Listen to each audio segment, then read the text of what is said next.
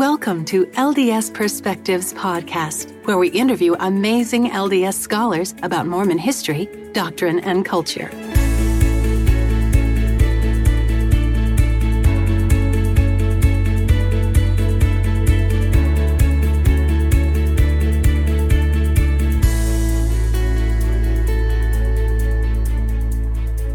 Hi, this is Sarah Hatch, and I am excited to sit down with Jennifer Ann Mackley, Wilford Woodruff expert and aficionado, and author of Wilford Woodruff's Witness, The Development of Temple Doctrine.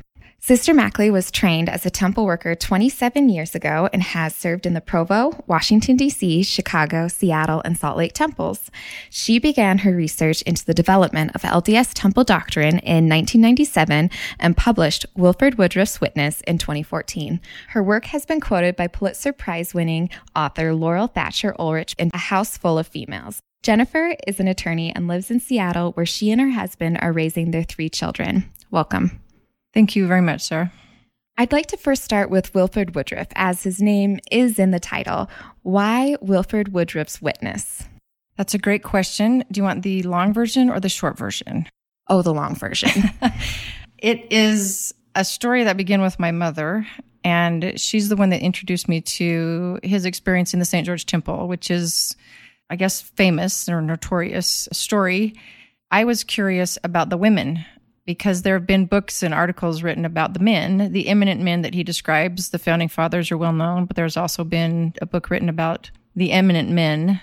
Nobody had written one about the women. So I wanted to learn more about them and not write a book, just learn more about them. And it was starting to study those women that I started to ask, why Wilford Woodruff? So it became more an understanding of the history to put that experience into context. In doing that, I had read everyone else's writings and interpretations and found out that they were wrong, because the women didn't appear to Wilford Woodruff. To discover what really happened, I had to go to the source. As an attorney, for me, the primary source is the best, not the hearsay or the interpretation, and not just the primary source, but a firsthand witness contemporaneous to the experience. So I began reading Wilford Woodruff's journals, then discovered that he'd given over 3,200 discourses in the course of his church service and wrote more than 11,000 letters. The theme through it all was the salvation of his family, of every person on the earth. That was the focus. And I'd always heard about him as a great missionary and all the years that he'd spent and his devotion to missionary work for the living, but for him, it was to every living soul, which meant on both sides of the veil. When I initially began writing down what I had learned as I researched, and then the first publisher approached me to publish it as a book, their proposal was, can we just take Wilford Woodruff out of it and just stick to the facts, the doctrine? And I had to regrettably decline their offer to publish, because it has to be his story. He was the witness from the beginning to the end. And it wasn't just because he outlived Joseph Smith and Brigham Young, but because he was instrumental in the development, in the whole course of events that occurred, and he brought it full circle to the end. I have to say, the early life of Wilford was fascinating to me, from how his childhood near-death experiences shaped his faith, to him living to 90 and serving as the prophet the last 10 years of his life. What are some of your favorite fun facts or stories regarding his life?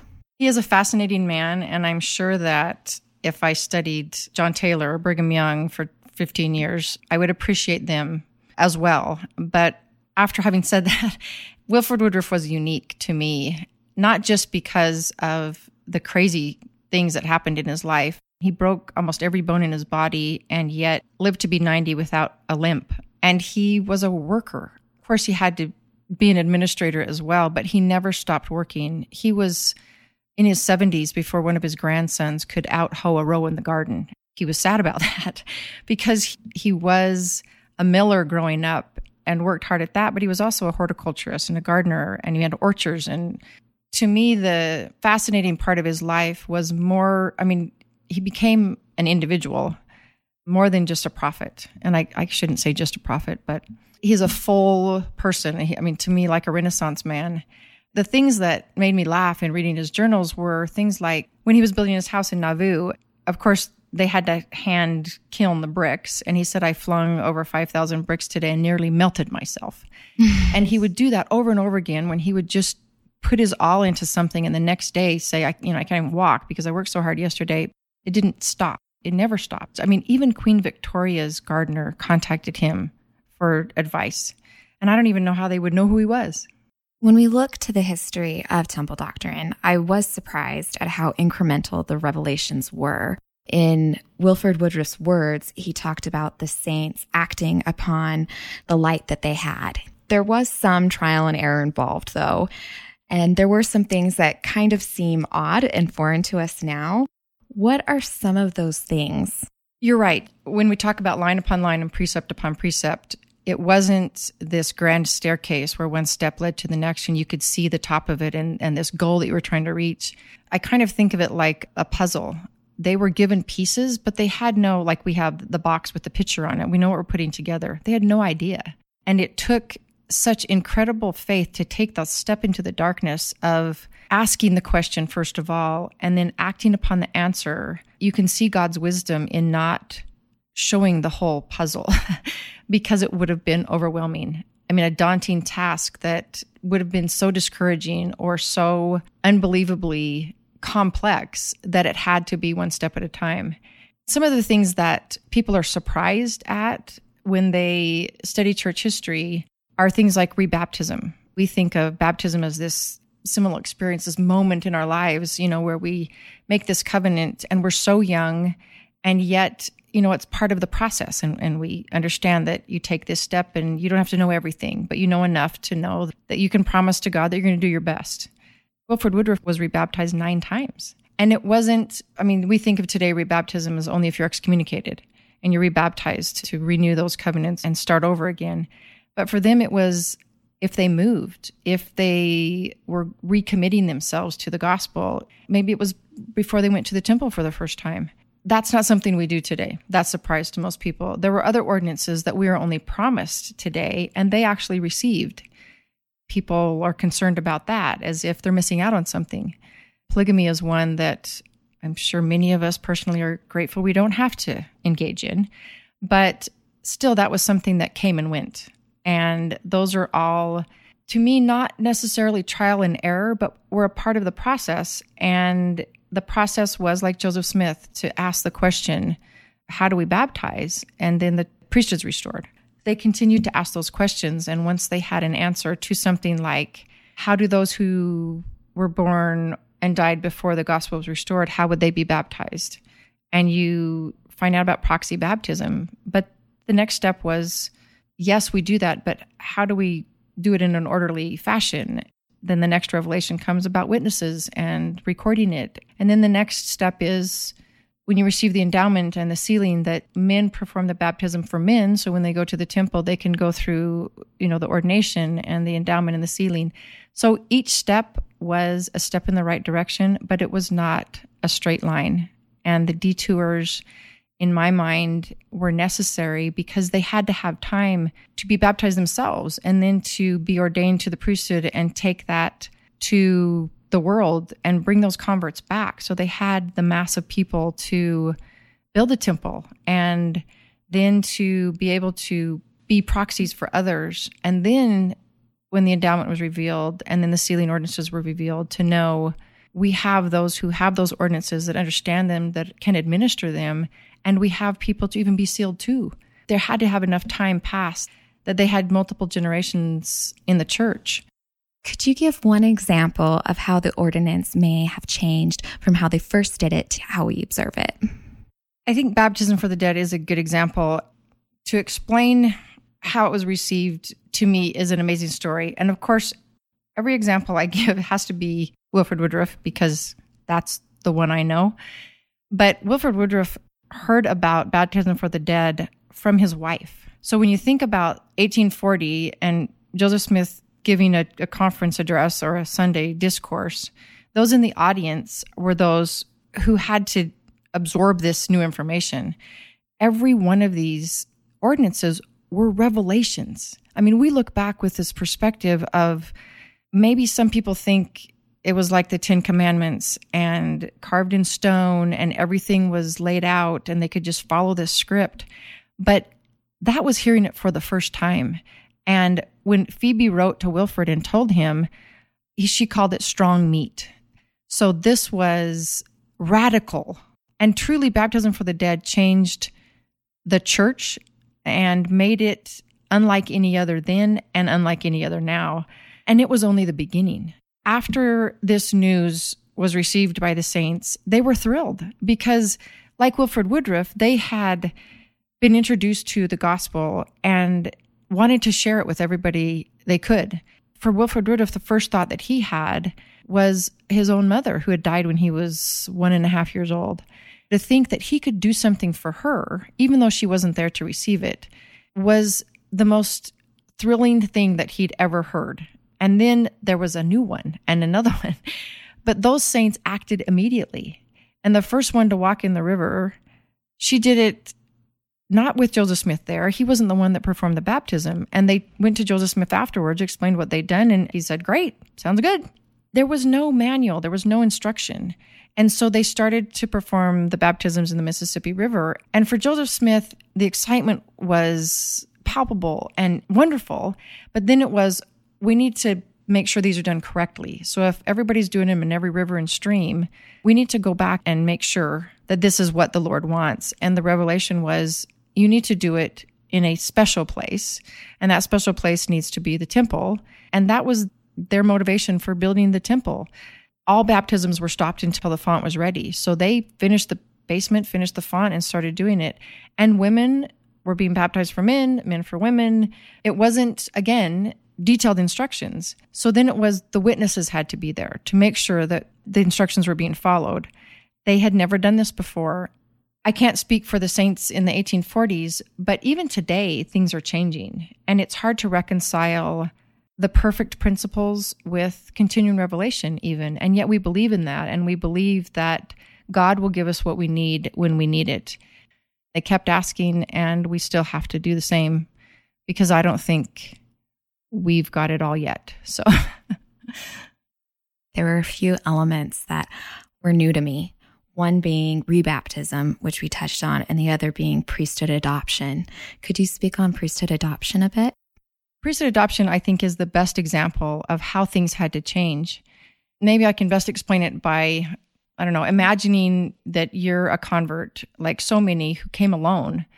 You were disowned by your family, or they didn't gather with the saints, or maybe you were both converted, your husband and wife, and yet one of you decides not to be as committed as the other.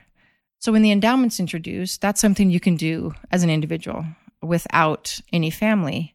The sealing ordinance is introduced, and you can't do that by yourself.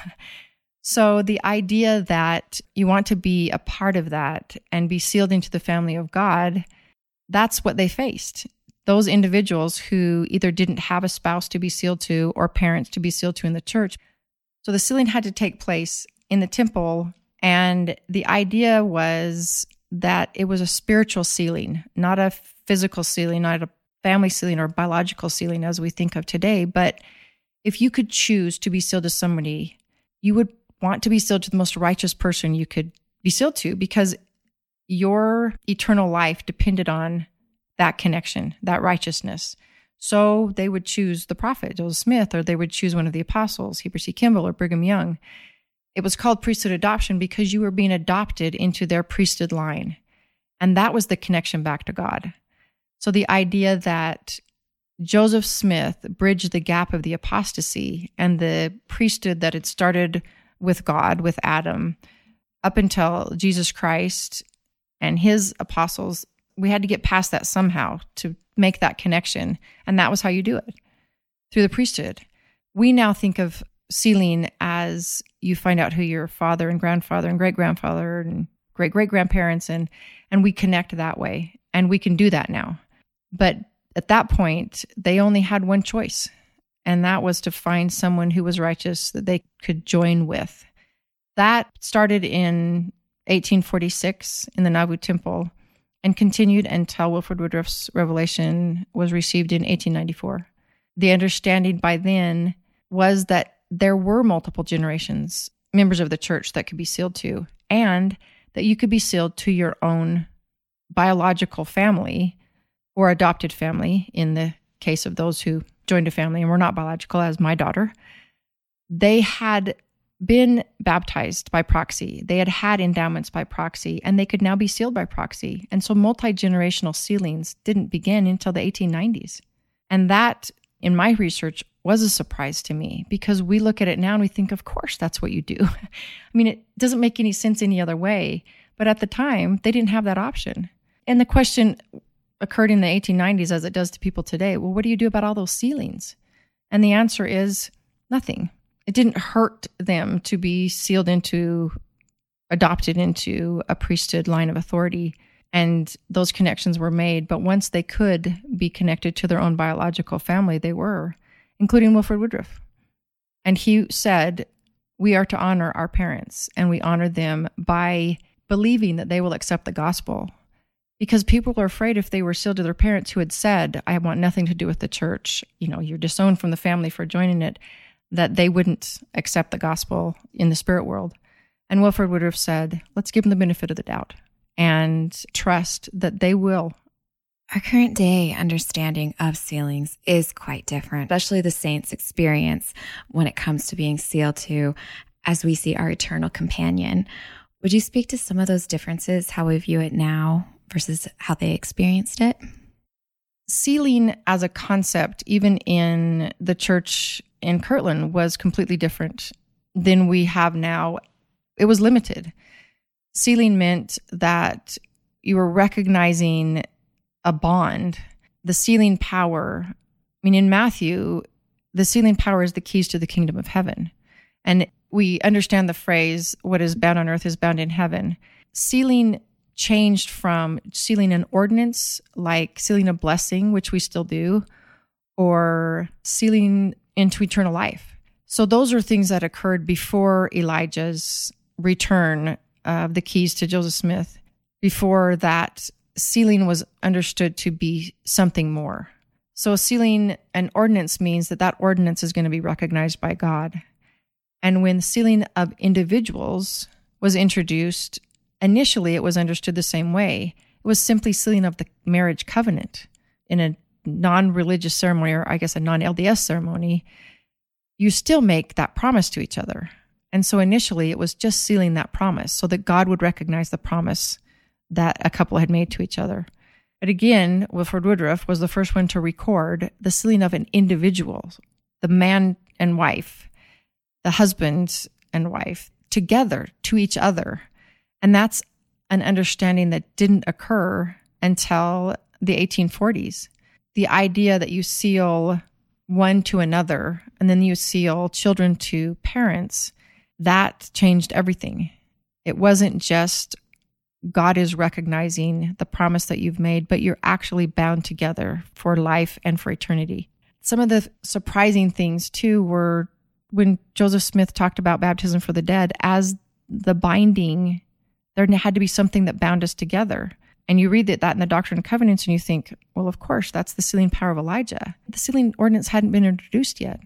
So when he said that's how we're bound together, it was because baptism meant that we were baptized as brothers and sisters, as children of God, and we were part of his family.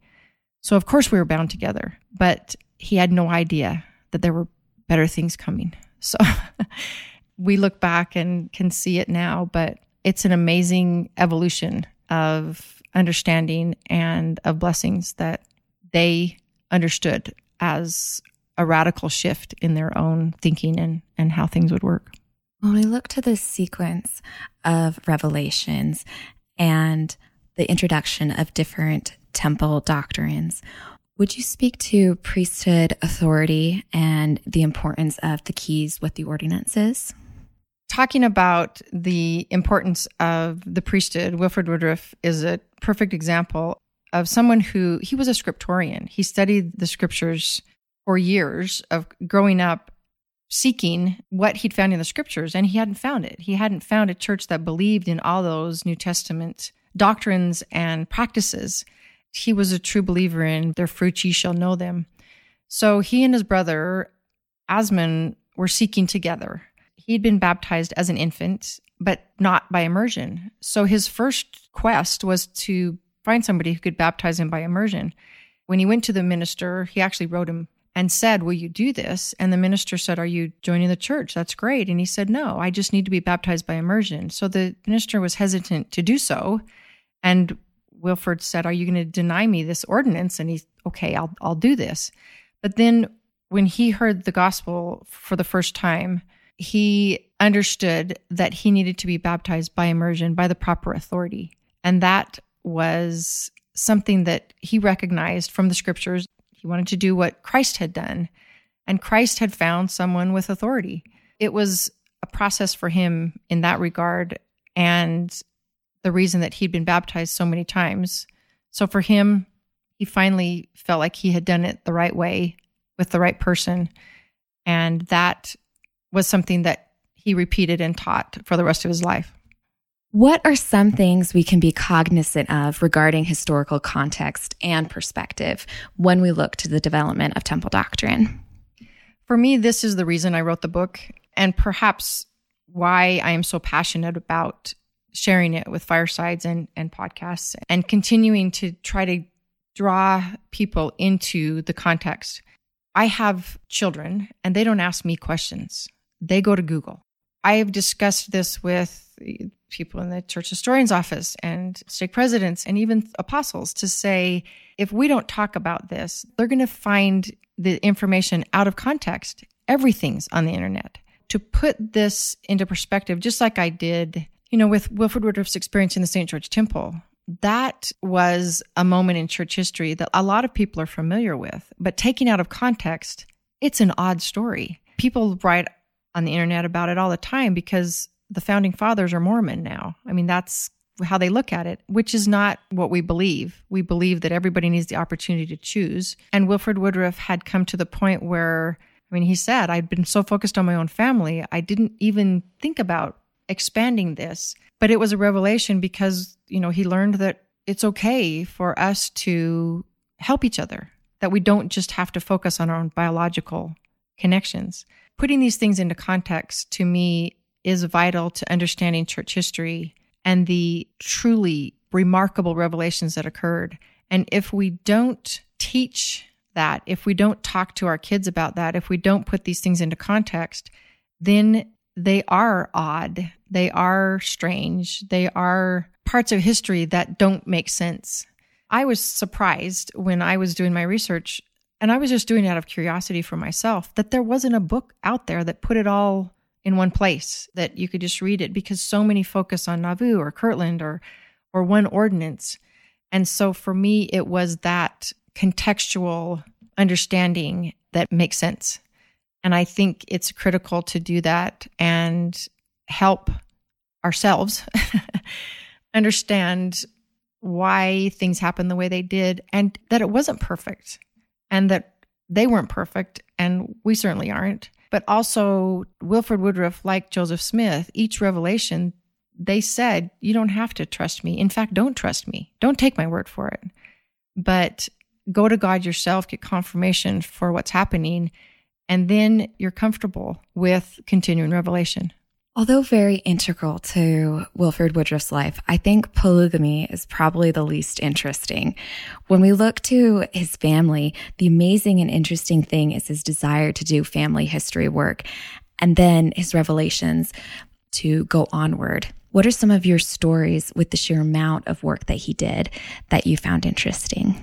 You're right that his desire from the moment he was baptized was how to share this amazing restored gospel with his family.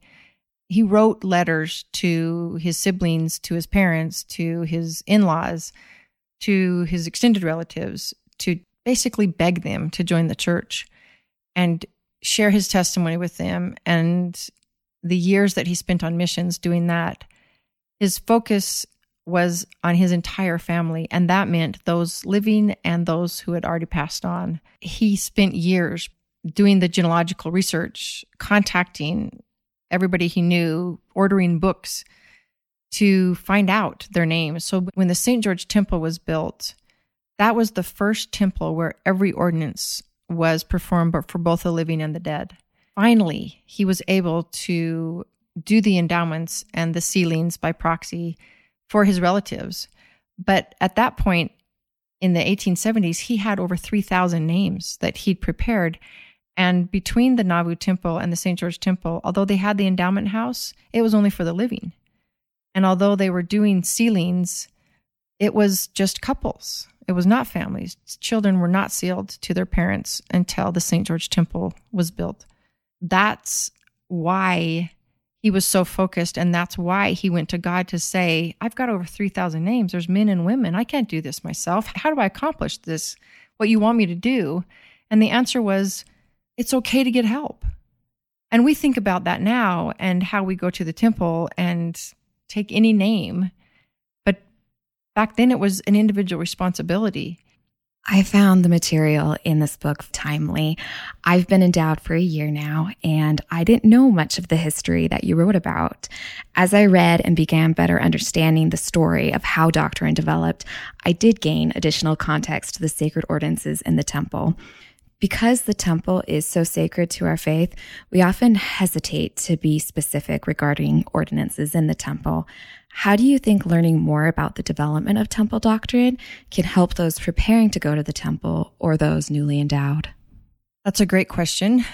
It is something that we need to talk about so that it's understood in context. And we do hesitate because every person who goes to the temple understands the sacred nature of it. It's not something we're supposed to reveal in a sense for several reasons. One is to have the experience of the temple, to receive the endowment, is to be a spiritual experience. And so if it's something that's talked about casually or discussed in a disrespectful way or shared with those who would treat it disrespectfully or take it out of context, those are all things you need to be concerned about. But for me, it is something we don't talk about enough. I just had a conversation with somebody a couple days ago about Boyd K. Packer's book, The Holy Temple. That's kind of the line that's drawn to say if he talked about it, we can talk about it.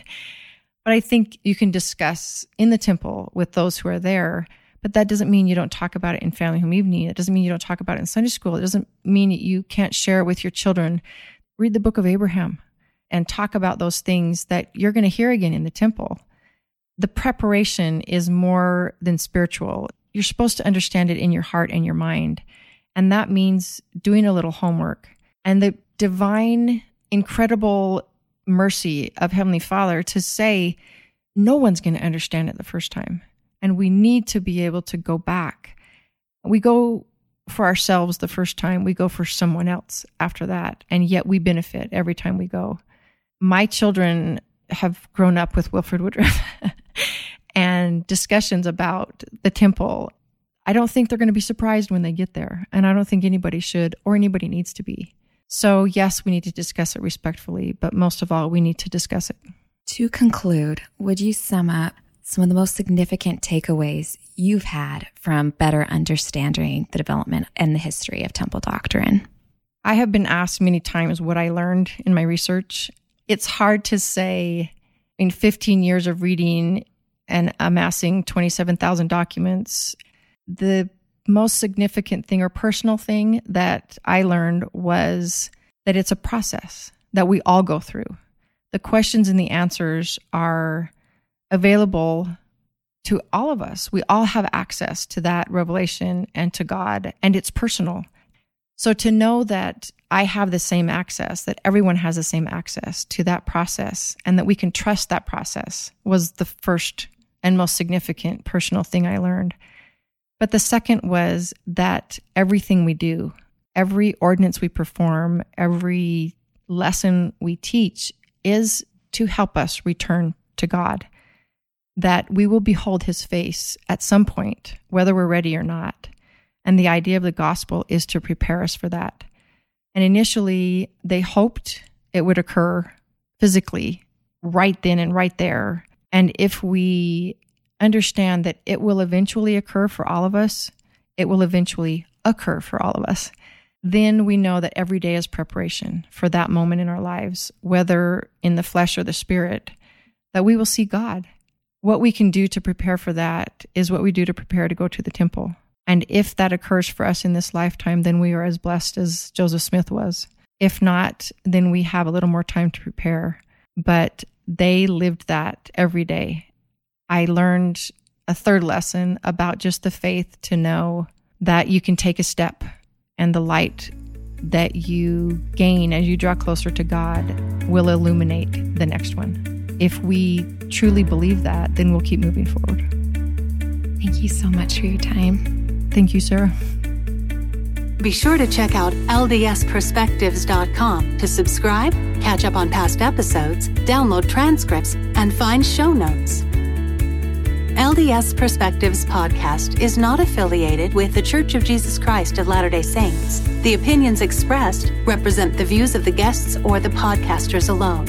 While the ideas presented may vary from traditional understandings or teachings, they in no way reflect criticism of LDS church leaders, policies, or practices.